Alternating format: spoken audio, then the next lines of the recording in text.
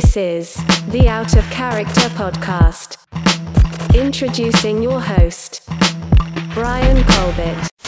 Welcome, world. Welcome to episode 4 of the Out of Character podcast, the OOC podcast. I am your host, Brian Colbert. My friends call me BC. You could call me BC too if you're listening. And we appreciate you for listening, man. Shout out to all of our viewers, all of our listeners for supporting up to this point, man. We having a good time, man. I'm loving doing this podcast. I really feel like I regret not doing this a long time ago, man, because it's so much fun talking to you guys every week, talking to the different guests that we have every week. And, man, we got a great show for you guys today. Great show for you guys today, man. I'm very excited. Right now, it's almost midnight, Friday morning, Thursday night. And we're recording late, man. We're recording late because the Verzuz battle just ended. We talking about the Verzuz against Gucci Mane and Jeezy, man. A legendary matchup. A matchup a lot of us didn't think we would ever see because of the long tenured beef these brothers have. I'm not even gonna put beef in air quotes because this beef was real. People lost lives. It was very dangerous. So first off, shout out to these kings for showing progress, man, because some stuff seems as if it's unforgivable. Some stuff seems as if you can never get past it, and some beefs feel like they're gonna live forever. And I truly felt that this Jeezy and Gucci beef was gonna go to the end of time, but holding on to grudges, holding on to negative things like that does nothing for anybody, man. It eats at the soul, man, and I do feel like eventually we have to answer for all of these things. So to get as much positivity in this world, especially in 2020 as we can, it's beautiful, man. Shout out to these guys for really coming out and showing the world that, man, you could get past beefs, and, you know, when you're a grown man, all that hood shit go out the window, man, because these brothers got families to take care of, man. They got careers, businesses. Jeezy kept talking about his real estate. Gucci kept talking about his gear, his clothes. These brothers got a lot more to lose now, and I'm glad that brothers realized that, and I'm also glad that they were able to get together, man. It was a very, very fun Verzuz.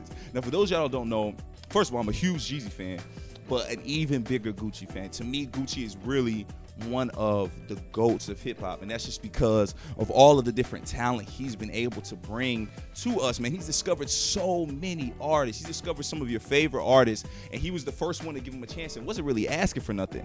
Really was just appreciating music enough to give all of these new up-and-comers a chance, and to me, that's just dope. And to me, that's what it's all about. We've talked about that before. When you're in a position of power, when you're in a position of influence, using that influence to help others, man. Gucci did not have to put other rappers on. And some of these rappers he's put on some people might think they're bigger than he is, like for Migos, for instance. But Gucci never cared about that. Gucci's always stayed solid, always kept it 100. And Gucci is a wild, wild boy. So to me, I had Gucci winning this. Initially, before it started, I was like, yo, Gucci's gonna win this. I was so shocked by how many people were acting like Gucci was just gonna get washed. How many people thought that Jeezy's just catalog was so much bigger than Gucci's. And to me, outside of Wayne, I don't know if there's an artist with a bigger catalog. There was a point in time when Gucci was making music every day, where you would constantly had to look up mixtapes and see what Gucci put out next, because Gucci was constantly making songs, whether it was features, whether it was own songs. Gucci had mixtapes out the ass, man. So I was just, if anything, I said Gucci was gonna have a hard time picking, because just 20 songs that's tough when you have a catalog like Gucci has, and for Jeezy too, because Jeezy's catalog is elite as well. But I definitely thought that Gucci was gonna get the upper hand, man, because I just felt Gucci's classics, those club bangers that we've heard since the minute they came out to today. I thought that was gonna ring hard, but to be honest, Gucci didn't really play the songs I thought he was gonna play. Gucci took it a different route. Gucci started the Verzuz. For those of y'all that didn't see, we'll give y'all a little quick recap. He started the Verzuz with 2 diss songs to Jeezy. Now, a lot of people coming into this weren't sure what the energy was gonna be, but when you know Swizz is involved, you know that it's gonna be on some type of positive vibration, that, you know, he's gonna try to coach these guys into just, you know, making it about the music, making it about the culture, and not about their past beef. But leading up to the Verzuz, we saw Gucci kind of getting in his old Gucci bag, no pun intended, where my man was talking that shit, you know, calling Jeezy names, you know, just kind of having that energy where it's like, oh nah, bro, shit ain't sweet. Like, it's still what's up. Real quick, before we get into the verses too much, let me tell you a little background of Jeezy and Gucci. I'm gonna give you a real quick synopsis because it's like decades long. Like, this is a real serious beef. Long story short, supposedly one of Jeezy's homies, a few of Jeezy's homies, went to rob Gucci. When they went to rob him, Gucci had the heat on him, and when them boys tried to run away, Gucci caught one, clipped one, and killed him. One of Jeezy's known homies. After the fact, there were songs and music made where Gucci was like, yo, I killed your boy. Like, you know, basically like talking his shit because, yo, y'all tried to rob me. Now, I'm never going to speculate on what really happened and all that, but that's just the story that was going around hip-hop at the time, years ago. So this is serious. This is serious that Gucci could have died in this situation. One of Jeezy's close homeboys did die in this situation, and there was legitimate songs talking about how Gucci killed Jeezy's homeboy. And you know, when it comes to street niggas, I'm not a street nigga. I've never been a street nigga. But as a lover of hip-hop, we've seen how street niggas carry themselves and hold themselves, and we know that certain things are unforgivable. And those are one of those things that I think we all thought was unforgivable. So going into this battle, we were all kind of on nails like, man, what the hell is going to happen? What Gucci is coming? You know, because Gucci Mane was a wild boy back in the day. This new Gucci is refined, you know, doesn't go on these wild Twitter rants. Man, Twitter used to be crazy when the old Gucci was around, bro, because he would just say and do the wildest things. And one thing I've always said about Gucci is that, you know, a lot of these rappers, you hear them talk about that hood shit, and a lot of it you can say, oh, man, that's entertainment. But with Gucci, I always believed him. No matter what Gucci has ever said, I've always believed what this brother was talking. I truly feel he is about that action and about that life. And you could tell by the way he moves. I also didn't think Gucci was the type to ever let anything go. Because, I mean, we saw how my man just pulled up that story about Angela Yee on The Breakfast Club that was like years ago that Angela Yee didn't even remember. And he was still holding on to that. So we know that Gucci will hold on to a grudge and that Gucci's going to speak his mind. So, like I said, we were all on pins and needles waiting to see what would happen. So Gucci starts the battle with two diss tracks. One brand new one that it seemed like he just made for the versus battle, which I just think is fucking dope, man. Which I just think is hard, bro. Like, you coming with that energy, man, that's the energy that you're going to keep throughout the battle. And he did keep that energy throughout the battle. But let me tell you, man, Jeezy did not come to play. Jeezy did not come to play today because, man, he flawless. Flawless is the word I want to use. Flawless is the word I want to use to describe how Jeezy came into this battle, man. His song selection was perfect. You could tell that he was working on the fly with certain songs. Gucci would have a song and he would be like, you know what? See him whisper to his boy and he'd come back with something even harder, man. It was close at first. But let me tell you, Jeezy pulled away. I had Jeezy winning by a lot. I think a lot of people had Jeezy winning by a lot. And I still don't think it's because Gucci doesn't have the catalog. Gucci doesn't have the hits. I don't think that's true. I just don't necessarily think Gucci played his best records. Some of them, of course, he played some bangers, man. And a lot of people with Gucci have that cult following. And maybe I'm part of that because, you know, there's some regions, especially like in the East Coast, where people never really listen to mixtape Gucci, don't really know much about him outside of like Lemonade and Wasted, like his actual, you know, big records that played on radio. So a lot of people were asleep on Gucci.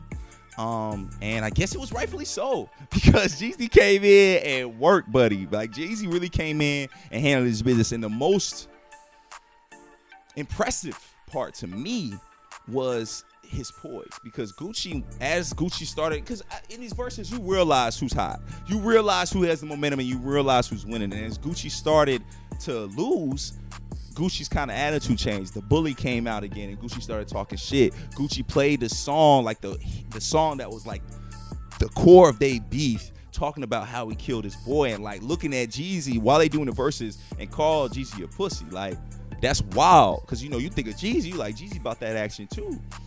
But, man, Jeezy stayed calm, bro. Jeezy said his piece. He said, you know, man, like, I'm coming at you as a man. Like, we ain't full of that disrespect. You don't got to be none of that. But Gucci being Gucci wasn't hearing that. Gucci was on the time he was on. He said, yo, you know, if you're going to have me on here, I'm going to talk my shit. And respectfully so, Jeezy kept it moving forward. He didn't go back and forth with him, and he continued to do his thing. And I think that helped that my man was winning. And I think it added to the win, the poise, because you could just tell the energy of Jeezy was, he was there to win, man. He was there to close it out. That was game 7 for him, and everything he needed to do, he closed it out. So it got a little ugly because Gucci did get a little disrespectful and said some wild shit that, like, you just don't expect two men to say face to face. You know, a lot of their beef was, you know, over music, over Twitter, over social media. You know, it's different talking to reporters, talking to interviews. When you face to face with a man and you still got that energy, says something about you. But it was a bad look, especially during times like this where black folks feel the need to be more unified than ever. Rightfully so. 2020 has been crazy.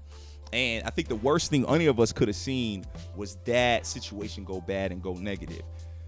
Seeing that situation go left, it just wouldn't have made anybody feel good, especially with everything we're going through. But it didn't go left. At the end, and I don't know if all of that was planned from jump, but at the end, Gucci and Jeezy did a song that they did together years back, and they performed it together, and it seemed as if it's all love. Jeezy said it. He said, yo, we can leave this all here right now. And I hope that's what happened, man. I hope that's what they did, because you want to see elevation. You know, the beef shit be entertaining, especially when you're young. And, you know, a lot of these young rappers is on that beef shit, and they're killing each other. We're seeing people pass away at an alarming rate, especially in the hip-hop community. So to see two OGs, man, two people that I know have a lot of respect in the game, show poise and grace like that, and be able to squash beef that was serious, that was real, that was not just media made. This was a real life beef, and these brothers squashed it on IG Live for the fans. They played music, man. My house was shaking. I had the speakers blasting. It was an amazing, amazing thing, bro. And I love this Versus stuff. Honestly, this probably was my favorite one since Jill Scott and Erykah Badu. That one was fire. I'm a huge soulful R&B guy, and man, this Versus battle was amazing. So shout out Swizz Beatz, shout out Timbo, shout out Gucci, man, shout out Jeezy. Jeezy, you did win it, bro. I eat my words, because I did think Gucci was gonna get you. Jeezy, bro, you did your thing, and I think this solidifies both of y'all as GOATs in hip hop, man. So I hope y'all get y'all flowers. I know after these Versus, y'all streams go up like crazy, so that's dope, man. This Versus thing is so cool, and I can't wait to see what they have next, because this was a big one. This is what people were waiting to see, so can't wait to see who they have next. Because let me tell you, T.I. been begging. T.I. begging for somebody to versus him, man. Can y'all, what do y'all just give T.I. a bone, man? Just give him somebody. Dang, T.I. thirsty to be on this damn Versus. But I understand why. I feel like a lot of people disrespect T.I. A lot of people don't respect his catalog the way he should. So he wants to show y'all, like, hey, man, listen, bro, I'm still this guy. So, man, like I said, shout out to Versus. Shit was so cool, man. It was a great time, man. But we got more to get into, man. We got a lot more to get into on this show. We have some special guests coming. I'm your host, Brian Colbert. My friends call me BC. You can call me BC too, and this is the Out of Character Podcast, episode 4. Now, y'all know, for me, these podcast sessions are like therapy, right? I come to talk to y'all because I trust y'all, because I love y'all, because I know y'all are not going to judge me for my views. I know this is a safe place. Now, people, I saw something that bothered me. Saw it on Twitter. It was a viral tweet. This brother said that his homeboy had his girl buy him a PS5. And he sold the PS5 to get his girl a ring. Don't know what he was thinking, but that's what he decided to do. Now, that's not what's troubling me, even though that is very odd. Like, you basically had her pay for her own ring, but we're not talking about that. We're talking about the response. When I'm scrolling, I see a response. One of the homegirls responded to it and was like, he traded in his PS5 for a $500 ring. If you financing my ring with a PS5, hold your proposal. As if to say that if the love of her life was proposing to her with a $500 ring, and we're not just talking about him selling the PS5 for it, but a $500 ring, she wouldn't have it. She'd rather not be married and break this brother's heart and say no than take on that $500 ring. And it got me thinking, well, what's the appropriate price for a wedding ring for a woman? Like, what is the average cost that a man spends on an engagement ring? You know, a researcher, the journalist in me wanted to know. So I looked it up, and when I looked it up, I not only found out that, but I also found out the average cost of men's engagement rings and men's wedding rings. I found the average cost of men's rings. And let me tell you guys, the numbers are staggering. Now, I did not make these up. I promise you guys, this comes from some source. Honestly, off the top of my head, I don't know what source it was, but I'm trusting it because it was online. Nobody lies online, right? Let me read this to you guys so I don't mess it up. Let me read these statistics to you guys because they're alarming to say the least. The average amount of a bride's ring, including the band, $6,000. $6,113 to be precise. In 2020, the average cost of a wedding ring was between $5,968 and $6,258. 73% of engagement rings are made from white gold. Why they added that, I'm not completely sure. Maybe white gold is more expensive. But this was interesting. 1 in 5 brides actually selects their wedding rings. Like they selected themselves. So as in they go to the store and tell their man, get me this. I want this. $6,000. Now, what would you guess a groom's wedding ring is? Now, of course, like I said, the wedding's not really about us, right? It's about, making our queens feel good. So what would you guess? Maybe a couple thousand, right? Yeah, The average cost for a wedding ring, including the band, which is all we get anyway. We get the band. A lot of times we ain't getting rocked out like that. The average cost of a ring for a groom, $468. Not even $500 that PS5 cost. The rings that y'all sisters and queens are giving us averages to $500, which means they're probably less than that. Not even $500, $468 to be exact. In 2020, the average cost of a groom's wedding ring is between $389 and $547. No other useful information. I was hoping like there was like some bullet points that, kind of helped us out. It was all bad. Let me tell you, it was all bad. I'm not going to read it to you. So, this brings up an interesting point. Y'all would scoff at a $500 wedding ring. But on average, that is all men are getting out of this deal. And it leads me to my point. Ladies, understand, these weddings aren't about us. The men have nothing to do with these weddings. The men have nothing to do with it. It's all about y'all.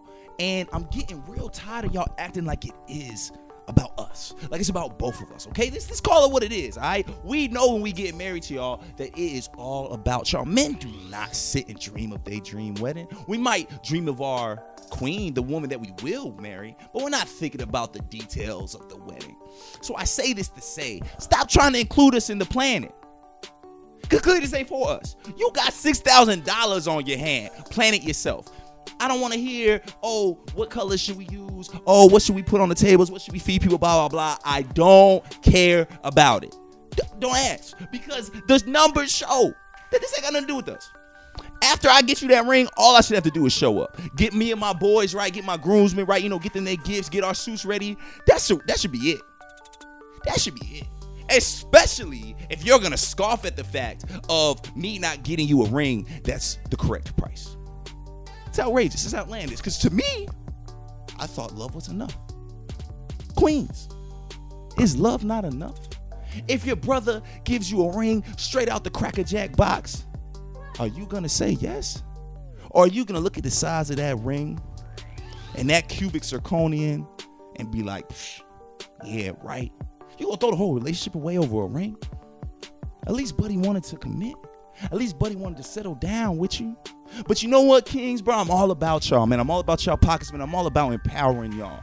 All this means to me when I see things and hear things like this and look at these statistics makes me realize, brothers, don't let these queens rush you into marriage. Take your time. A lot of times we want to do the right thing and we want to be good by our ladies. So, we rush. And maybe that's why the brother had to sell his PS. The PS5 brand new. Brother probably didn't even open out the box. But he wanted to commit to his lady so bad. He said, you know what? Times are hard. But I can't let this queen be unspoken for much longer. Ooh, how romantic. Sounds romantic to me. But what happened? He was all kind of broke in words.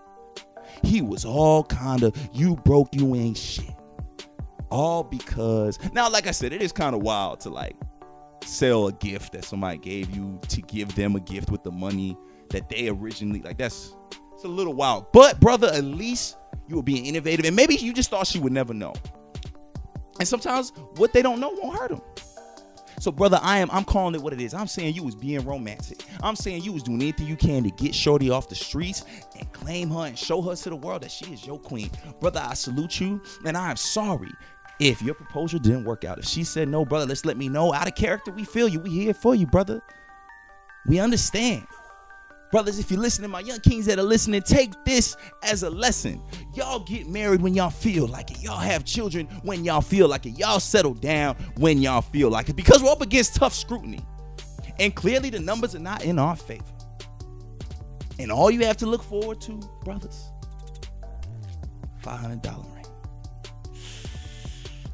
While your multiple months of mortgage are coming out of your pocket to pay for this young lady's ring. And let me tell you guys, please get your queens what they deserve.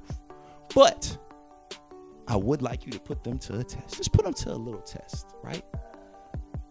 Buy that expensive, super, super nice ring. Have that in the tuck. Have it ready. But propose with a cheap ring. Just see what her reaction is, brother. See what she says. See how she responds. If she gives you the fake smile and still says yes and, kind of like, not too happy, go ahead and slip out that bomb ring, bro. Show her what you really gave to it. Just tell her, you know what, man, I just wanted to see a reaction. That was I wanted to see if you was really down for me, queen. You might get smacked. She might say no. But at least if it goes well, you'll know she all about you, kings. So why not? These women put us to test all the time. Why don't you try that out? Get 2 rings, man. See, now, if she scoffs at your ring, if she scoffs at the gift that you gave her, brother, I'm not going to tell you what to do, but I hope that's a sign. I hope that's a sign that maybe you need to reevaluate things. Maybe she's not the one. It's not for me to tell you that, brother. It's for you to find out. But that's what the test is going to do for you, brother. So let me tell y'all, kings, I'm all about y'all saving money and being in the best positions to take care of y'all queens. So like I said, don't get married too early. Don't rush into these things if you are not financially equipped to handle your business. Now, with that being said, I'm here to help, guys. I'm here to help y'all. I'm not here to just tell y'all things and just leave y'all to the wolves. I would never do that to y'all. That's not what I'm about, people. That's not what Out of Character is about. Out of Character is upliftment. Out of Character is about teaching the people. So I have a very, very special guest coming on to the show right now, coming on to talk to you guys about financial literacy. Now, this brother is big time when it comes to finance. He works for a black firm, an all black firm in Nebraska, which sounds crazy because I'm sure a lot of y'all don't think there's black folks in Nebraska, but I hope Out of Character has shown you there are a couple black folks in Nebraska. And I've had the ability to meet these people. I've had the opportunity to meet these people. And this brother right here is not only my frat brother, Phi Beta Sigma Fraternity Incorporated, the greatest fraternity on earth, but he's a mentor to me, and he's like a real big brother. Even before I was ever rocking blue and white, way before I was ever a Sigma, he was there for me, helping guide a very young, wild kid. But he was always there, man, leading the way, and not only just verbally, but just by example. And I've gotten to see this brother also grow up through college and become a man, become a father, become a husband, and do all of these great things. And to me, he's still paving the way for me, in my opinion, man. I'm still looking up to him. Now, a lot of us come from families, especially like my generation, where they were just trying to put food on the table. They were trying to survive and build some type of nest egg for their retirement. And they're comfortable, be comfortable. They didn't have people to teach them about financial literacy. So a lot of times we didn't learn the finer points of financial literacy like maybe some other cultures would. So I think it's very, very important to bring this brother on to talk to you guys and just give you guys game, because I could talk to you about, buying homes, the little things I've done to build equity and diversify my portfolio, but there's still things I don't know. So I'm going to be asking these questions and learning with you guys. So without further ado, I want to bring on my brother, my mentor, my guy, Mike Bev. Ladies and gentlemen, I have a very, very special guest with me. My frat brother, my big brother, a mentor to me, man. Brother sends me scriptures every day, keeps me on my feet, keeps me going. Shout out to my brother, Mike Bev. Mike Bev! Wow. What's good? How you doing? Hey, brother, I'm doing good, bro. I appreciate you for being here, man. It means the world to me that you reached out to me to jump on this, man, and school our listeners and our viewers, brother. And man, it means the world to me, bro. Absolutely. It's my pleasure. We need this. We need this more than ever, man. So we're going to make this thing rock. Man, we really, really do. And before we get started, because I've let the people know already that you're here to give financial tips to these young kings and queens. I'm big on saving money, brother. Some people might call me cheap. Before we get into that, brother, I want you to give people your background from your mouth. I want you to say, what you do, your background, and how you got here. Absolutely. So I came in the banking world. So I went and got my undergrad degree in finance, went back and got an undergrad degree in accounting, and then I went and got a master's in accounting. Within my professional career, I have moved all the way up through the ranks. I started off as a risk analyst. I was promoted to assistant controller within a matter of 8 months. That's not heard of when you're just now graduating college. Literally, I graduated college. I was in my entry level position. I was in my entry level position for 6 months, and then I was promoted to a manager position right out of college. So I did that for 5 years, became assistant controller. I worked my butt off, again, when I got my master's, and I became controller. If you think about how an organization is set up, you have your CEO, CFO, and then your controller. So I was a quote unquote third person in line. I did that for 2 years, and I was also over our internal audit department. And then I was offered the opportunity to become the CFO. So as a CFO, again, as I just kind of laid out, you have your CEO and you have your CFO. So I was reporting directly to our CEO. I became CFO of a credit union. I did that for about 1.5 years. And then I was offered the opportunity to come work in public accounting. I have always wanted to become a CPA. I was like, man, this is something I really wanted to do. But with that, I work for one of the first and only Black-owned African-American public accounting firms. Yeah. The number 10 firm, number 10 largest firm in Omaha, Nebraska. We're the 4th largest business within our space in Omaha, Nebraska. And so I, again, in this position, I work as a senior manager. So myself, as well as our director, and then the 2 partners are the leadership and management of the firm. Again, my goal is to become partner. Anybody that's in the public accounting space knows that that's ownership within the firm. So that's the next step for me, is to have ownership, if you will, in the firm. So from that perspective, I have learned a lot when it comes to finance, when it comes to accounting. I've been insider, if you will, in the trenches, as they call it, with learning how to balance books. I've managed portfolios from a small bank of 100 million all the way up to 1 billion. So I've seen a lot, I've done a lot, and I hope to be able to share as much as I can with the viewers, and hopefully as well with my brother, so we can be able to empower our kings and queens in regards to financial literacy, because that's important. That is extremely important, because the generational wealth gap that's taking place right now is out of this world. So my job is to be able to impart as much knowledge as I can on you all, to hopefully be able to dig into that gap that we currently got right now. And financial literacy is so important, man. And we're so grateful for somebody with a background as thick as yours to be here, spending time with us, talking to us, man. Now, real quick, how old are you? I'm 33. I just turned 33 last week. 33, and you've already accomplished so much. My man said he was a CFO. Not only was he a CFO, but he left the job as a CFO and got a better job working for a Black firm, man. Now, I want to get into, the topics that we want to discuss. I want to get into your advice. First thing, though, man, I want you to speak on not only working for a Black firm, but being a Black man in that business. Yo, so let me, and I'm grateful that you said this, because with the experience that I had in moving up in the ranks, I was what they called the only one in the room. So as I became assistant controller, as I became controller, I became CFO, I was the example, if you will, of how to be able to conduct yourself. And they would look at me and be like, oh, so let's talk about the Black folks. And I'll be the quote unquote token Black guy. And so when you're in that space, now any individuals in corporate America, they know that you have that code switch that you have to do. And it's never fun. And being at ESPN, that switch, you got to turn on. Oh yeah. And so now being in a Black firm, I don't have to have the switch. I get to just be myself.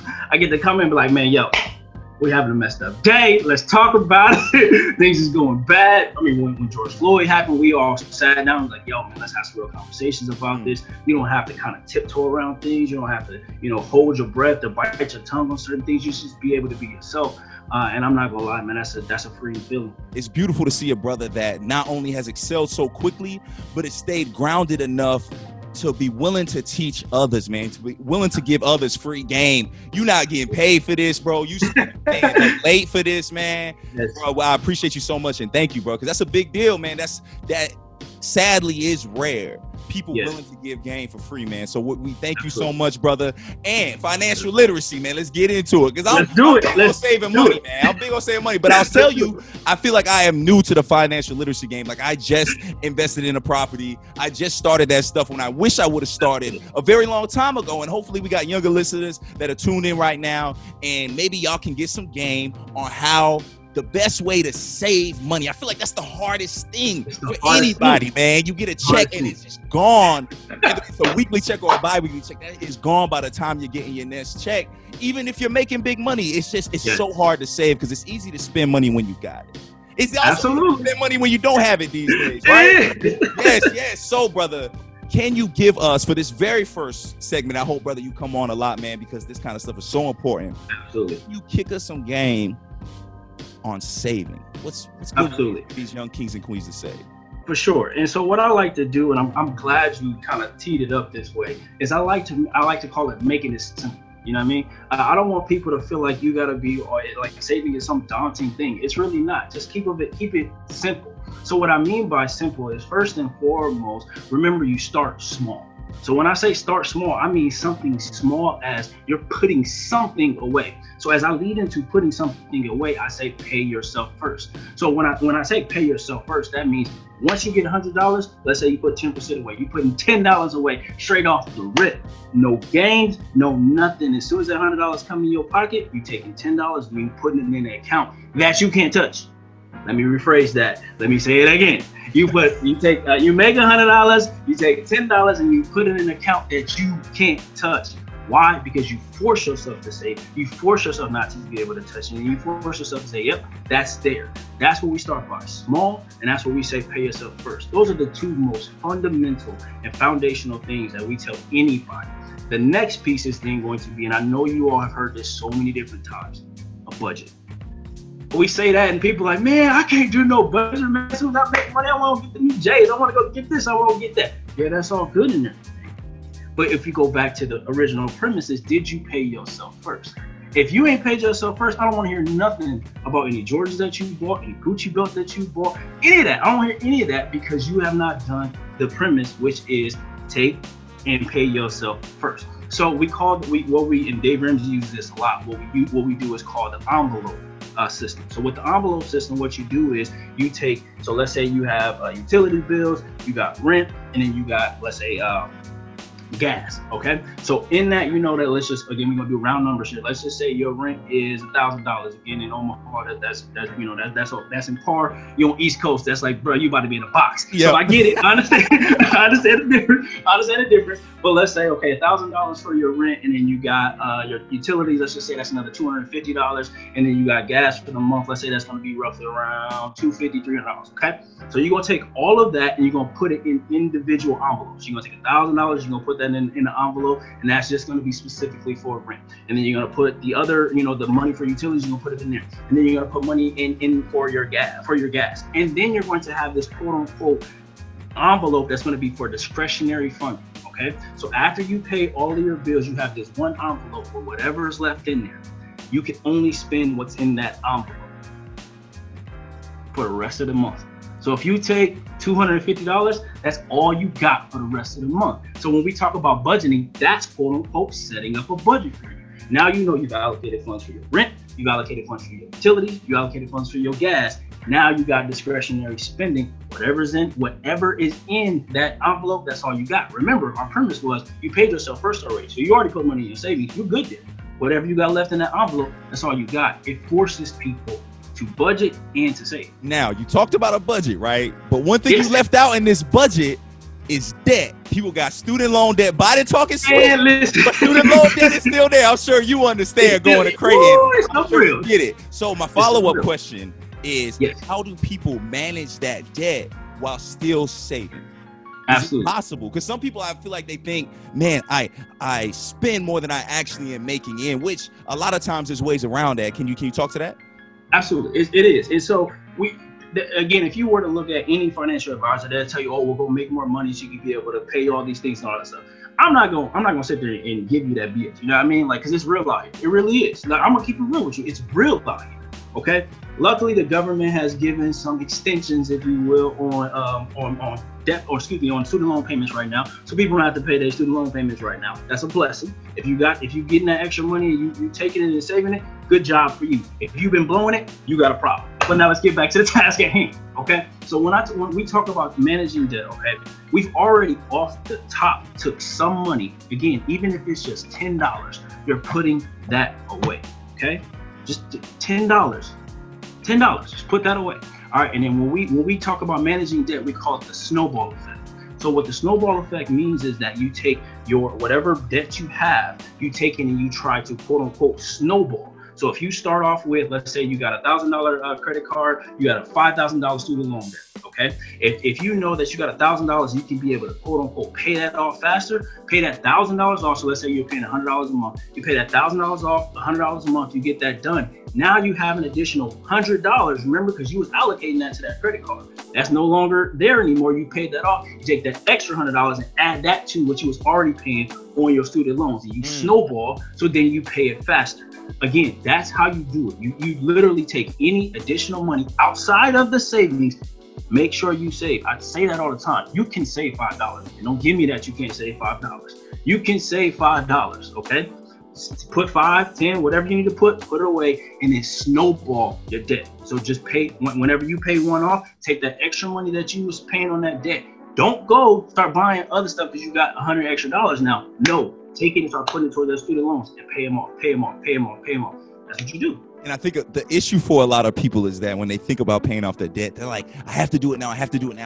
There's all these fees. There's, my interest rate is high, and people think that it's going to be a quick fix. And honestly, you could hurt yourself if you're trying to make it a quick fix. You can end up in more debt in the long run. Exactly. Talk on how important patience is when it comes to this money game. Absolutely. And I remember, if you all remember how I started this conversation, start small. Small means patience. Take your time. Listen, this is we always say we playing the long game. We're not playing the short game, because what happens if you play the short game, you end up effing yourself in the end, and then you mess yourself. Don't do that. Take your time, okay, and pay it slowly as you can, because oftentimes people are trying to rush so much and they put themselves in a situation where now they're strapped and they don't have anything, and then a big bill comes or an unexpected expense comes, and now they're sitting there like, oh my God, and they're in trouble. Then what happens is they go use a credit card to try to pay it off. They go try to, get some extra money from a friend. They borrow money, then they in more debt. Like, again, take your time. Listen, patience is a virtue. And I know that's hard in this world that we live in, where it's an instant gratification. People got FOMO. people want to live this life that Instagram and social media is showing you. Man, I'm telling you, bro, listen, don't buy into that. I'm telling you, if you play the long game, I promise you, if you play the long game and you put some money aside, what this beautiful word is, and all finance professionals will tell you, is called time value of money. Okay, it takes time. Compound interest is a beautiful thing. So if you allow your money to actually just sit there and compound interest, it will grow on its own if you just be patient. Just be patient, please. And patience is key. And like you said, brother, this is a long game. And because it's a long game, brother, I hope we can have you on the show a bunch more, man. I don't want you to have to give too much game right away. Like you said, it's a slow grind, brother. And we want people to continue to listen to what you got to say, man. Thank you so much for this lesson in financial literacy, brother. You a true king. I truly appreciate you. And if you wouldn't mind, let me get 1 minute. So I do this, and I didn't share all this, but I actually am a professor, and I teach at a community college, and I teach accounting. And so what I do with all of my students, I call it Professor Bev's Positive Minute. We have so much negativity going on. I make sure that I take a minute and I give a positive quote and then a positive action for you to do. So if you would, my brother, would you allow me a minute to be able to do that? You got that minute, brother. You take it as long as you need. Professor Bev's Positive Minute. Here we go. In your calm is your strength. One of the best lessons you can learn in life is to master how to remain calm. When faced with tough decisions, breathe, step back, think, then react. I will say that again. One of the best lessons you can learn in life is to master how to remain calm. When faced with tough situations, breathe, my people. Stop, step back, think, then you react. Do work. And we all breathe with you, my brother. That was beautiful, man. Thank you so much for that. Professor Bev on the line. Thank you so much, brother, for jumping on with us, man. We can't wait to hear more from you. God bless you, brother. Stay safe out in the Nebraska streets. COVID is still a real thing, my brother. So stay safe, man. Hope your family stays safe, brother. Nothing but love and respect for you, my brother. Thank you. Ladies and gentlemen, that was my frat brother, my big brother, my mentor, Mike Bev, man. I hope y'all listened. I hope y'all tuned in, man. He gave y'all some great game. And like I said, I'm learning with you guys, man. I'm learning about making my money stretch, saving, building for the future. I am a father. I have a young son, and I want to leave him with more than what I had growing up. You know, I want to build because my parents worked so hard. I feel like I owe it to him to work even harder and give him even more opportunities than my parents allowed me to have, which is a lot. My parents did a lot to make sure I was good, make sure my sister was good, and we ended up successful from that. So we want to pay that forward. We want to teach y'all things like that, and we want you guys to let your money stretch, brother, because Kings, we need this money in our pockets, man. It's cuffing season.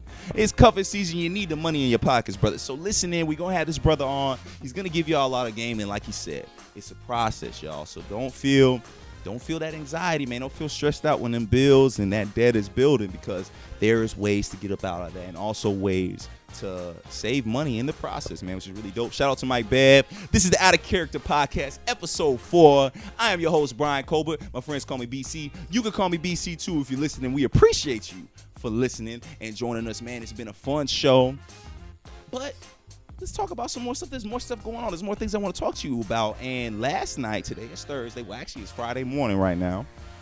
The other night was the NBA draft.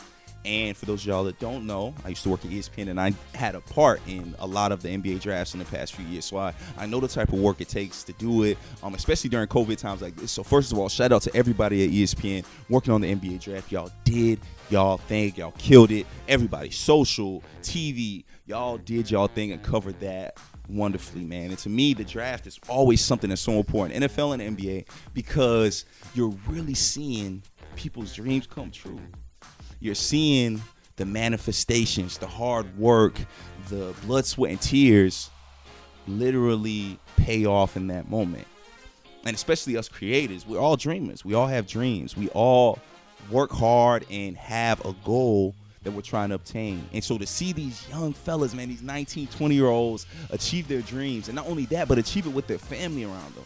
Back in the day, I feel like we saw a lot of just like moms with the athletes, right? We saw moms, oh, thank you, mom, shout out to my mom. But now every athlete, you're seeing their fathers there, man. And these black fathers, it's awesome, man. It's so cool to see the change in our culture, because now it's not cool to be a not shit dad. You got to be there for your child. And I just love to see it, because I love to see brothers being there. We're breaking the stereotypes. We're breaking the stigma. And, man, the NBA draft is just such a great event. Brothers is crying. Brothers is feeling good. And it's just so much good, positive energy. And we need it. We need it, man. These brothers went through a lot. Their college season was cut short during COVID. They weren't able to do some of the things that they were supposed to do, working out for these teams and getting a chance. So some of these brothers didn't even know if they were going to get drafted. So this was a very big deal. It was awesome to see. And man, I think it was a really interesting draft. Now, last time we spoke, I told you guys I felt that LaMelo Ball was going to go number 1. I felt that he was the most talented player in this draft, and I still do think he is the most talented player in this draft, but he did not go number 1.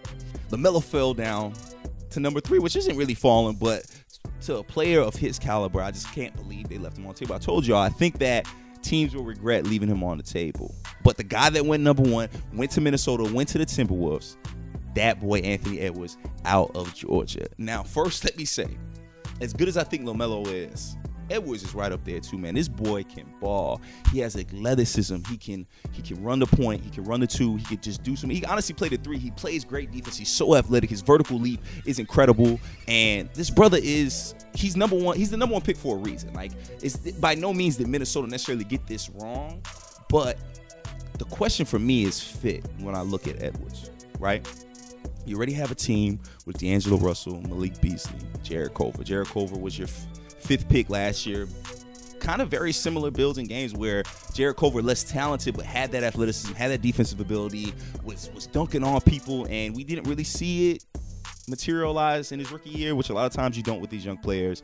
But, I mean, there are players in that backcourt that they can ball. And I do believe that Edwards is better. I don't think he's better than D'Lo just yet. D'Lo has constantly improved, and I can't wait to see what he's going to be. But the question is, does Edwards come into Minnesota and make them a contender? Not just a playoff team, but a true contender. The reason I ask this is because I feel that Minnesota does have a clock. I do feel that Minnesota, the time is ticking because their star, Karl Anthony Towns, wants to win games. Very similar to how it's going in Phoenix. Devin Booker, it's time to get him wins. These guys are getting into their primes. These are young guys. These are guys who are playing, and they're ready to play for a championship. And they've also done extensions with the team to show their loyalty. But when a player does that, he expects the team to put him in the best position to be successful. And you saw that last year. You saw the way Minnesota went after D'Angelo Russell. I think D'Angelo Russell's an incredible player. I love him. He's an ex-Laker. I was sad to see him go, even though I think it was necessary. They brought D'Angelo in because that's Karl Anthony Towns' boy. Not necessarily so much his skill. From what I looked at, it was like, yo, let's do whatever we can to keep Karl Anthony Towns happy. I think we can all agree that's Minnesota's MO right now. Keeping Karl Anthony Towns happy so you don't get a trade request. Just like I said, just like Devin Booker, you got to keep these guys happy and show that you're dedicated to a winning culture. These guys have been winners their whole lives. So to be on these teams where they're constantly losing, they're constantly not in the playoffs, they don't get to make it to the bubble, it takes a toll on these athletes because, they're alpha males. With the addition of Edwards, right? And honestly, I think it could be said for all of the draft picks. That forces Karl Anthony Towns to be your best player. I love Cat. Think he's very talented. I don't know if you can win a championship, especially in the West, with him being your best player. Does Edwards have a ton of potential? Does D'Angelo have a ton of potential? Yes. Do they have enough potential to become the number one option in Minnesota with Karl Anthony Towns there? I don't know. I'm not completely sure. And clearly Minnesota is set on making him that guy. So the question remains is that what changes with adding Edwards? Yes, I do think you guys get better. Yes, he's another weapon. He's somebody. D'Angelo can play off the ball, on the ball. I think they'll play very well together. But the question remains, what happens? How many years does it take Edwards to reach the potential? Can they do it now? Are they going to be able to add players that are going to be able to help them win now? I don't know. I believe, off the top of my head, I think Karl Anthony Towns has 3 more years in his contract left. He's getting paid big money. Is Edwards the guy that's going to get them to that championship game in 3 years? I just don't think so. And yeah, I know it's not always about championships, but that's what these guys are in for. They're not just trying to make playoff games. They're trying to win the trophy, man. Like I said, these guys are winners. And the West is crazy right now. The West is crazy. Outside of LA, you still got Golden State. They're coming back. They're going to try to do something. You got Phoenix adding Chris Paul, which you saw what he did with OKC, so you can assume that Phoenix is going to be a playoff team because they were a better put-together team than OKC was when Chris Paul got there. Yeah, Houston's falling apart, but you have the Pelicans coming up. You got the Jazz. You got the Nuggets now with Jamal Murray. If Jamal Murray comes out as Bubble Murray, that's going to be a problem. You have this Western Conference is going to be locked and loaded. And now you have a playing game.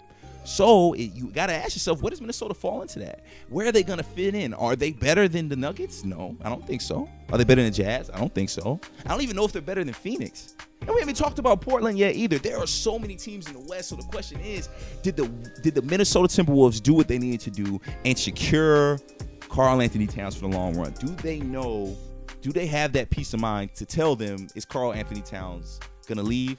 Do they have that peace of mind telling them that Karl Anthony Towns is going to stay? I don't think they do. I think they're still going to be looking to make moves, man. I think they're still going to be hoping that Edwards can be a transcendent talent. Definitely has the potential, but I don't think we've seen anything that's going to tell us that he's going to get Timberwolves over that hump, because that hump is huge, man. The Western Conference is as competitive as it's been in a very long time. Since probably the early 2000s when we were seeing the Portland Trailblazers, the Kings, the Suns, all these guys constantly competing. Whether they were the first seed or eighth seed, every series was a battle, and I think that we're seeing that a lot in the West, especially now with LeBron and AD being the kings of the West. A lot of teams are building up. They're stacking up. They're trying to get ready to beat LeBron and AD because that's a tough matchup. Shout out to the Lakers, baby. Shout out to the champions. So with that being said, I like the pick because he's a good player, but I do think they could have put themselves in a better position by trading the pick. I do think there was teams that were willing to offer a player that could be that 1A or 1B with Karl-Anthony Towns, and they didn't do it, man. They took a gamble. I hope it works out, man. I love Edwards' game. I love his demeanor. I love how cool he is. He was chilling, man. He was poised. And I wish him nothing but success because that's such a big deal, man. And Minnesota needs a star, man. They need another guy that, can handle them buckets, get them buckets, make D'Angelo's life easier, and make Karl-Anthony Towns' life easier. So I'll be very interested to see how that works out. Now, let's talk about winners of the draft. Like I said, I love the draft. I'm a huge NBA guy, huge NFL guy, and it was actually really cool to watch the draft and not, be invested in it. Because the Lakers have not been that good for the past few years, man. So we actually were drafted in the first round. We were doing these things. Of course, the Lakers traded their first-round pick to get Dennis Schroeder. I can't wait to talk to you guys about that. I'm very excited about it. I love his game. But on to this draft, man. First winner I have, James Wiseman. My man went number 2 to the Golden State Warriors. Now, this Golden State Warriors team is only a lottery team because of injuries. This is a championship team. This is a Golden State team before last season was on a 7-year playoff run. 7 years. And out of that, I think they got three championships. So this team is ready to win. This is a team that knows how to win. This is a winning culture. And you're getting maybe the most skilled player in the draft on this team. Now, if you look at the Warriors' history within those 7 years when they were in the playoffs, Steph made very mediocre bigs look good.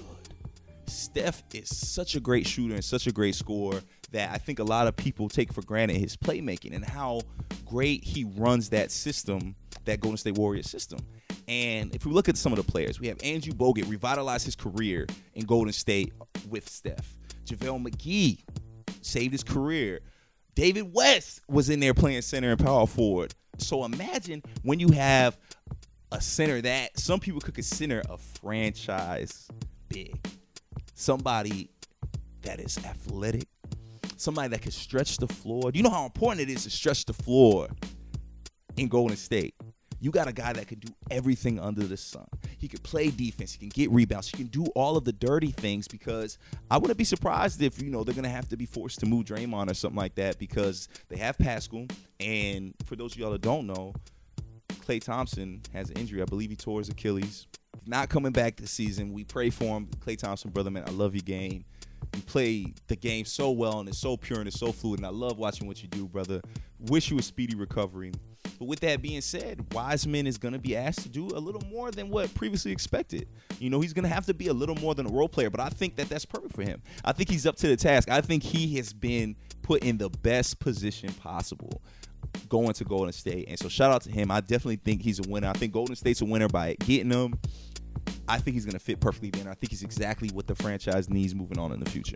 Now, my next winner, and y'all could have guessed this coming, are the Charlotte Hornets. The Charlotte Hornets got, in my opinion, the best overall player in the draft in LaMelo Ball. Man, LaMelo Ball in Charlotte. That's crazy to think about, but I think it's a really, really good thing for LaMelo. One, like I said, LaMelo is the best player. We've seen it. My man played professional ball and balled out. My man can shoot. He can play make. I think we haven't seen him play defense because I don't think he felt like he had to. But seeing what Lonzo can do, I truly believe that if LaMelo walks in, he's going to be an elite defender just like his brother. He has the size. He's actually bigger than Lonzo and honestly more athletic than Lonzo too. My man is very athletic, can jump, is fast, is long, knows how to use his body, is very strong, and doesn't look it. Like, my man still looks a little frail, but I promise you he knows how to handle himself in the paint and outside the paint around the perimeter. So you're looking at this guy going into Charlotte, very similar to what I looked at Trae Young going into Atlanta or John Morant going into Memphis. You're playing for franchises that don't have that same win now urgency that the Lakers have, that the Celtics usually have, that the Knicks for some reason feel like they need to have, even though they never win anything. He's going into an organization that really hasn't been successful in forever. We saw Kemba just waste a lot of years there and wasn't really able to get much done. Not Kemba's fault, but just the organization kind of failing to put the right pieces around him and build a successful team. With that being said, I feel like LaMelo needed a place like this. He needed a place that wasn't going to have the pressures of an LA, man. I don't want to say this because I think it was a little tough because of the situation, but it did feel as if Lonzo folded under the pressure of being in LA, being at home, especially with his dad being right there. I mean, sometimes you would see LeVar at the games and Lonzo would just be a shell of himself. Like, he would be nervous. I don't know what was going on, but it just didn't seem like things were clicking. And, of course, Lonzo ended up in New Orleans. I don't think LaMelo's going to have those type of problems in Charlotte. One, you have somebody that hopefully can be your mentor in Michael Jordan, somebody that could teach you what winning basketball is and also how to take care of your body, how to last, how to just maneuver, because he's a big name. LaMelo is as huge a name as it gets coming out of college, just like Jordan was. Like, there's a lot of scrutiny. There's going to be a lot of eyes on him. I just don't see the pressure being on him as if he was like in a New York where like they're just so desperate for wins. I think Charlotte is going to be patient with him. I think Charlotte's going to give him a chance to just do his thing. And the roster's not that good on Charlotte. So LaMelo is going to get the touches to be able to just play basketball, much like Trae Young was doing for Atlanta. And now Atlanta looks like, they a few pieces away from competing. And I do think LaMelo can get Charlotte to that point. I think LaMelo is a transcendent talent. I think he hasn't even scratched the surface of what he's capable of. And I do think not playing in college is going to benefit LaMelo Ball greatly. Lastly, my winners of yesterday's draft, and honestly, just the free agency so far, believe it or not, because I don't like giving them any credit, I feel the Sixers are winners. Just for the fact, and really had nothing to do with the draft, I do think they had a great draft.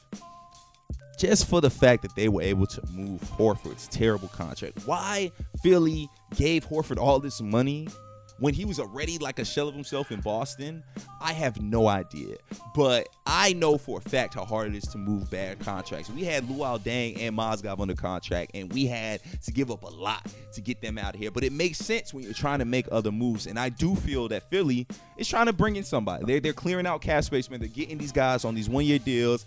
And I do truly feel that we're going to see some movement, man. I do think Philly has a lot going on. But being able to get rid of that Horford contract, huge. You also moved Josh Richardson contract. He wasn't making that much, but he still was, I think, under the books for like 18 mil. You got him out there and brought in a better shooter in Seth Curry. Seth Curry, say what you want about him, that boy can ball, man. And we've seen him contribute on playoff teams. We've seen him contribute on Dallas. We've seen him contribute on Portland. So we know this guy can play. We know this guy actually has playoff pedigree. And, I mean, he's a Curry, man. My boy knows how to hoop, and he goes out there and he gives it his best. I think he's going to be perfect for Philly. And I can't wait to see what else they do, because they're another team much like Minnesota is that they're in win now mode, man. Like, they have guys that are in their prime, guys that are very talented, and guys that I feel could really, really shine in bigger markets. And I think the clock's running for Philly too, man. So I hope they are able to make these moves, because I really do truly love the Embiid-Ben Simmons combo, and I would hate to see that get dismantled and see these guys go other places, because I do think Philly deserves a winning culture, man. We haven't seen it in a long time. And, I mean, they've been a playoff team, but not one that anybody really believes in. They've been very frustrating. So, shout out to Philly. I think you guys are winners. Y'all are my last winners. I like doing things in threes, so I'm going to keep it in threes like that. Now, I'm not going to say losers, because I personally think nobody loses when it comes to drafts, man. I know that sounds corny. I know that sounds cliche, but I personally think everybody's a winner in this, because, like, at the end of the day, man, we all about positivity on Out of Character, man. And there's nothing more positive than seeing young kings accomplish their dreams. But I am going to kind of name, I don't want to call her a loser, but somebody that just probably should have read the room, had a little more awareness. And for those of y'all don't see that haven't seen or maybe didn't watch the draft, there's this picture going around of a player. I'm not going to say his name because that's not important. But, and for those of y'all watching, hopefully I'll put it up for you guys. There was a player, multicultural, mom's white, dad's black. And they showed, like they always do, they showed a live shot of him getting drafted. And his mother, who's a white woman, who seemed very nice, man, awesome. Like I said, I love seeing the family so happy. She was in a full, like, dashiki, full kente cloth garment. Like, wild. Now, of course, we want, everybody to be equal, people to be accepted. And it's awesome that she cares enough about her husband's culture to wear that and represent it. But I just don't think she thought about The internet, man, like I feel like you gotta be very careful on the internet, especially when you got a young athlete, a young rookie, because these guys go through it. I guarantee you that picture of her screaming in her kente cloth is going to be all over his locker when he starts training camp. It's not a big deal, but it's just so funny to see something like that, because you always see the girlfriends, right? You see the wild girlfriends, the white girlfriends that be so happy that they man made it, because that's their meal ticket, boy. They about to get paid. So it was hilarious to see a mother in that light and people screenshot it and laughing. It's all in good fun. You know, nobody ever wants to talk about family like that, but I just thought that was so funny. If you haven't seen it, go on at OOC_TV. We have the picture on there with a funny little meme. Just having a good time, man. Because like I said, we're all about positivity. We're all about laughs. And don't be sensitive, man. You can't be sensitive if you're following us on Out of Character. That's not what we've ever been about.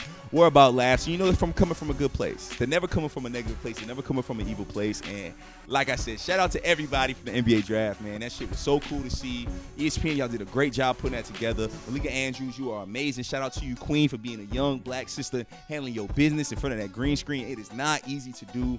I know it's not. So shout out to you. Shout out to everybody at ESPN. Y'all killed it, man. I got a lot of friends over there. Now, before I get off on the NBA topic, I got to talk my shit. You see the Lakers getting. For those of y'all listening, let me tell you, I got on my championship shirt, and this fly, boy. Got the Lakers in big letters. Got faces of every single champion, because, yes, they're all champions in L.A. And let me tell you guys, I love my team. And I think we on the run to our next championship, boy. We making moves, and I still think there's more to come. For those of y'all that don't know, we were able to get rid of Danny Green, who was set to make like $18 million this coming year. We were able to move him and receive Dennis Schroeder. Dennis Schroeder. I don't know if it's Schroeder or Schroeder, but brother, I'm going to butcher your name. But let me tell you, brother, I respect you and I love you, and welcome to Hollywood, brother. I hope you're ready for this championship ride we're about to go on, because it's going to be fun, and I think you're equipped and ready for it. Dennis Schroeder is a hooper, man. I really think that L.A., even when the Kobe years, man, we yearned for a point guard that can really play and ball. I mean, you saw we went for D'Angelo, we went for Lonzo. It didn't work out. Schroeder, I think, is going to be a different monster, because he's not coming in being expected to be a star.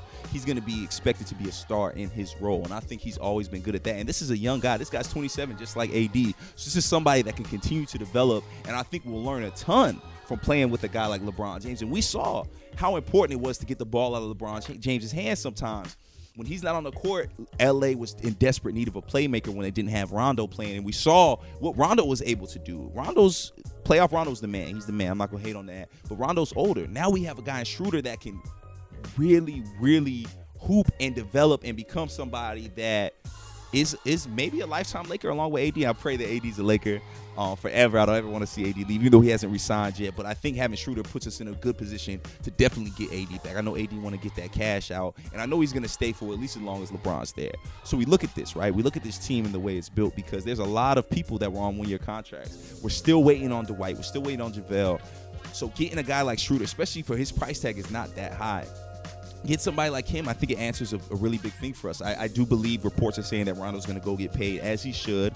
I really hope that our bigs don't do that, though.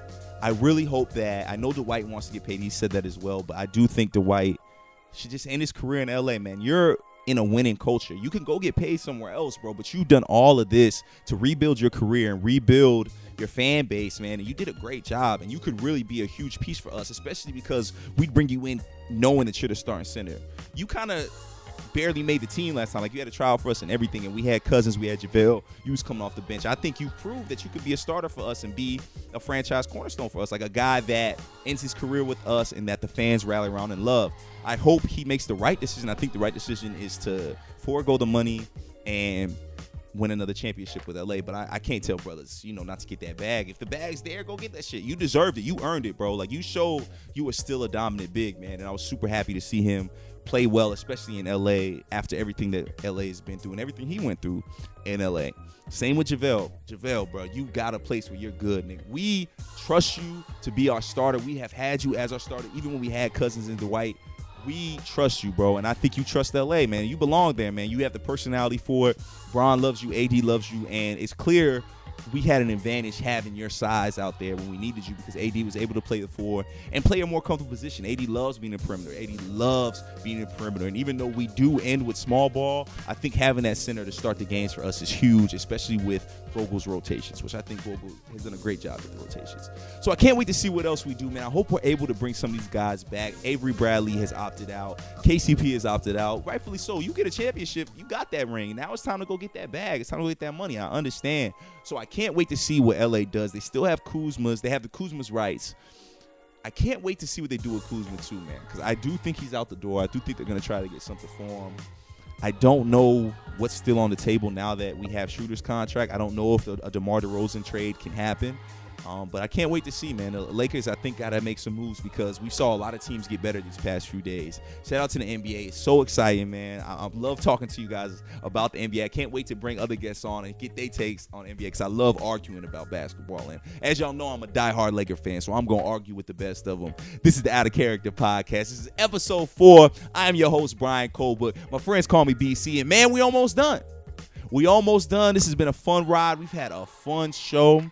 We learned something. We learned a lot. I gave you some game. Mike Bev gave you some game. Now you're going to be able to keep more money in your pockets, fellas and queens, too. Some of that game was for y'all, too. But before we end the show, you know what we got to do. It's your favorite segment. It's my boy Meeksiana, a.k.a. Meeksy Poo, a.k.a. Something Strange for a Little Piece of James. It's his segment. Y'all love it, man. Y'all love it so much, we're just going to keep it going. He's going to be here every week for you guys. We're not recording next week because it's Thanksgiving. We're going to take the time off. It's family time. But before that, before this episode closes, we got another one for you. Ladies and gentlemen,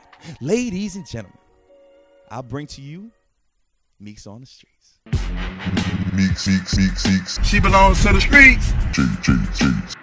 I'm from the streets, bitch. Meeks in the streets. I love the game. I love the hustle, man. Yo, man, it's your boy, Sexy Santiago.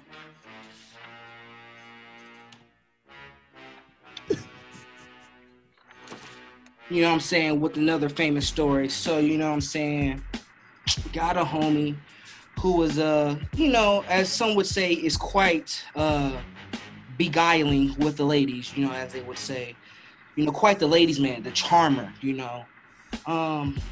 Was out on the town with a young lady, driving the streets, got pulled over.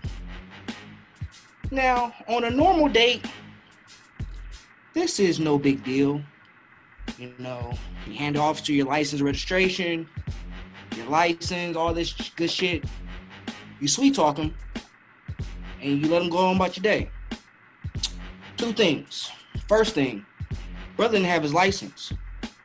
Second thing, this is his girl car. Now, mind you, I said his girl car, but he on a date. Clearly, he ain't with his girl. So, what you think happened? The people had to call the owner of the car. So, yeah. So, shawty had to pull up to see her car with her mans, who she thought was her mans, with another girl. And I don't know about you, but that's a recipe for disaster right there. That's dangerous. But it happened. Now, are they together still today? Honestly, no one in this particular incident is still together. No one is talking to each other after that. 'Cause that's a rough night. That is definitely a rough evening. That is a rough afternoon. But man, shit. I would love to have seen Shawty in that particular situation, because god damn. Do you know what she did? Man, no, she I don't know what she did, honestly, because homie didn't tell me what happened after. Ooh, that means You know, he's ugly. He left that part out. You know, everybody got to keep their dignity. Everybody want to keep their pride. And as a man, I respect it. Because I don't want to know. I mean, I do want to know, but I don't want to know. Because I like the hot goss. I definitely like the hot goss. But I don't want to know because, man, I don't want to know. Because she probably fucked you up. That's exactly what probably happened. So, but yeah, man. Meeks on the streets. Ladies and gentlemen, that was Meeks on the Streets with another amazing story, guys. I tell you, I have no idea what he's going to say when he comes in. But man, it is. Y'all don't always see me on the screen, but let me tell you, I'm in the background cracking up. Shout out to my boy James Meeks. He kills these, man. He's so funny, man. I'm so glad that he's a part of this show. Cause that's all, we really be wanting to do, man. Is make stuff with our friends, make dope shit with your homies, man. I think all creatives feel that way. At least I hope you do, man, because it's not fun doing things alone. Sometimes it's necessary, but when you're able to bring in your peoples, man, especially people that are passionate about what you're working on and want to support, but also want to, try new things, I think it's awesome that I'm able to give people, that platform, man. It means the world to me that people even want to be on this show. So shout out to Meeks. Shout out to everybody that's been on the show for these past 4 episodes. Shout out to Mike Bev for giving us game, man, giving us financial literacy game, and that is so huge. I think it's so important. I can't wait to hear what he talks about next. And guys, we're wrapping up. This show about done, man. But before I let you guys go, like I said, next week is Thanksgiving. We will not do an episode next week. Episode 5 will wait till December. I'm going to be with my family. I'm going to be with my son. So I want to give them all my time. And I'm super excited to spend time with them. And I'm thankful. And as corny as it is and as cliche as it is, because we can get into my thoughts on the actual holiday of Thanksgiving. But with everything going on right now in 2020, I think there's no better time than to give thanks. And I think when things seem bad, when things are tough, things aren't going right for you, maybe you lost your job, maybe you don't feel very blessed, I think it's easy to not be thankful. It's easy to forget to give thanks during traumatic times, during hard times. And I want you all to know that I feel those are the times when I think we need to be the most grateful. Because not only can things be worse, but we have to be able to show grace even through tragedy. So even though there's a lot of ugly things still going on in this world, I want to take the time to just talk about a few things that I'm thankful for. I say it all the time, but first and foremost, I'm thankful for you guys. I'm thankful for the listeners. I'm thankful for the viewers. I'm thankful for everybody that's allowed Out of Character to be what it is. I would not be able to do cool shit like this with my friends and with you all without the regular support. Doing this podcast, being on camera, being on the mic, it's always been a dream of mine. It's something that I feel like is a calling. It's something that I feel like I don't even have a choice into doing. This is what I was put here to do. So the fact that y'all allow me to do this, man, let me tell you, it means the world to me. It means the world to me, and I'm thankful for it because tomorrow isn't promised. That's a big thing, man. Tomorrow isn't promised. So the fact that I know I can say I've been able to do the things I love to do up until this point in my life, it means the world to me, and I'm very thankful for that. Another thing I'm very thankful for is my family, man. I am so lucky to have my mother, my father. They've been together for over 30 years. I have a sister who has an amazing husband. My brother-in-law is a phenomenal human being. I never have to worry about my sister because I know he is the man that God put on this earth to take care of my sister. And my sister can take care of herself. She's a strong black woman. Don't let me get you wrong. But as a brother, it's nice to know that she got somebody in her corner that's going to help her win, man. It's going to help her succeed. So shout out to my family.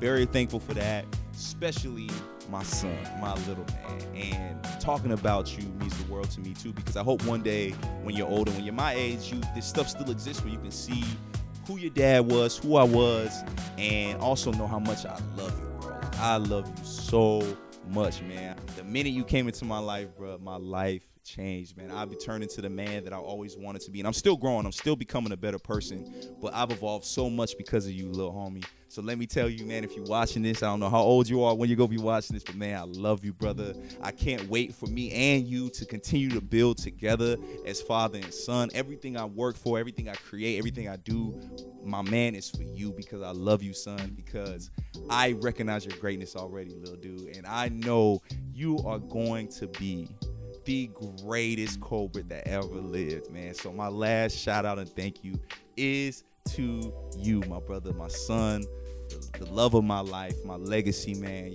I couldn't ask for a better kid, bro. So you're awesome. I can't wait to see you. I can't wait to spend Thanksgiving with you. And we gonna grow up, bro. You know how we do. You know how we give it up. We gonna eat, we gonna play, we gonna hoop, and we gonna watch some football. So we gonna have a good old time. Now, last thing. At the end, I always, even though I wanted to give my thanks, I also too like to shout out black businesses, black creatives, black people that inspire me, black people that I think can inspire you. So for this episode, for episode 4, I want to shout out Open Gym. You've heard me mention it in the last episode, but what Open Gym is something that one of my close friends created. It's a show that understands the importance of not only the culture but sports and the importance of sports within culture.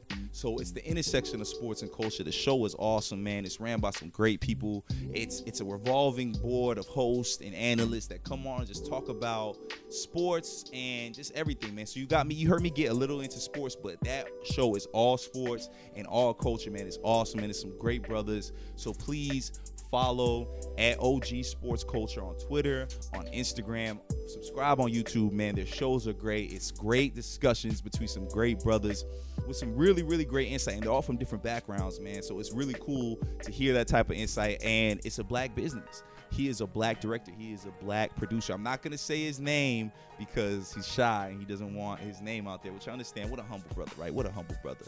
But go support at OG Sports, man, at Open Gym. They're amazing. They do great stuff, man. I was a part of it. It actually was one of the first shows as a part of the Out of Character Network where I wasn't necessarily as involved as much on camera, as much as just helping produce it, helping put it together, helping figure out a flow. And now they don't even need me, man. They rocking, they doing their thing, and that's what I want to see, man. I want to be able to take my foot off the gas and watch others create and do their thing and shine, because, you know, it's not just about me getting looks and getting, you know, attention or being on camera. It's never been about that. It's about all of us winning as a collective, and that's what OG Sports Culture is. It's a collective of creatives that just want the others to do well as themselves, man. So shout out to OG Sports Culture. Shout out to Out of Character. Shout out to y'all. Shout out to the people listening, man. The people subscribing, the people liking, the people sharing. Y'all have made this journey so dope, man. So shout out to y'all.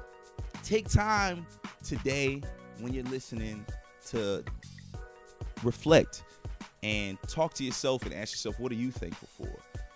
What can you still be thankful for through all this tragedy? Maybe it's that your family's still healthy. Maybe it's that you haven't lost anybody due to COVID, because these are scary times. Maybe you're happy that, you know, we're getting a change of presidents. Maybe you're happy that, you know, you're about to go back to work soon or things are starting to open back up. I'm not sure what it is, but take time to think about what you're grateful for, people, because mindset is everything. Mind, body, and soul it's all connected. So being as positive and as loving and as thankful and as gracious as possible, I promise y'all go a long way. I wouldn't tell you if I didn't believe it. Everybody, thank y'all so much. We're done. Episode 4 is in the books, man. I'm about to go get some food. This Thanksgiving is going to be crazy. My sister cooking. I'm headed to D.C. Me and my son going to be together. Me and my parents, my sister, her husband. I can't wait, man. I can't wait to eat. Sis, I hope you're throwing down. Because if anything is weird or gross, I'm talking about it on the pod, and I know you're listening. So, listen, I'm hungry. A brother is hungry. My son is hungry. So I'm ready to see what you do. I know you got some skills in the kitchen. So we gonna see, man. Thanksgiving, that's a big deal, but she's hosting. She has a brand new crib, so we're gonna see it for the first time. Her and her husband bought a house in D.C., man. It's awesome in Maryland. I can't wait to see it, man. I'm so proud of her. And yeah, man, it's gonna be a beautiful week. So like I said, manifest, think about what you're thankful for. We're not going to be here next week, but we will be back early December. We're going to be coming back, man. We got more segments for y'all. We got more things to talk about. This is the Out of Character Podcast. I am your host, Brian Colbert. My friends call me BC. You can call me BC too if you're listening. Thank you for listening. God bless.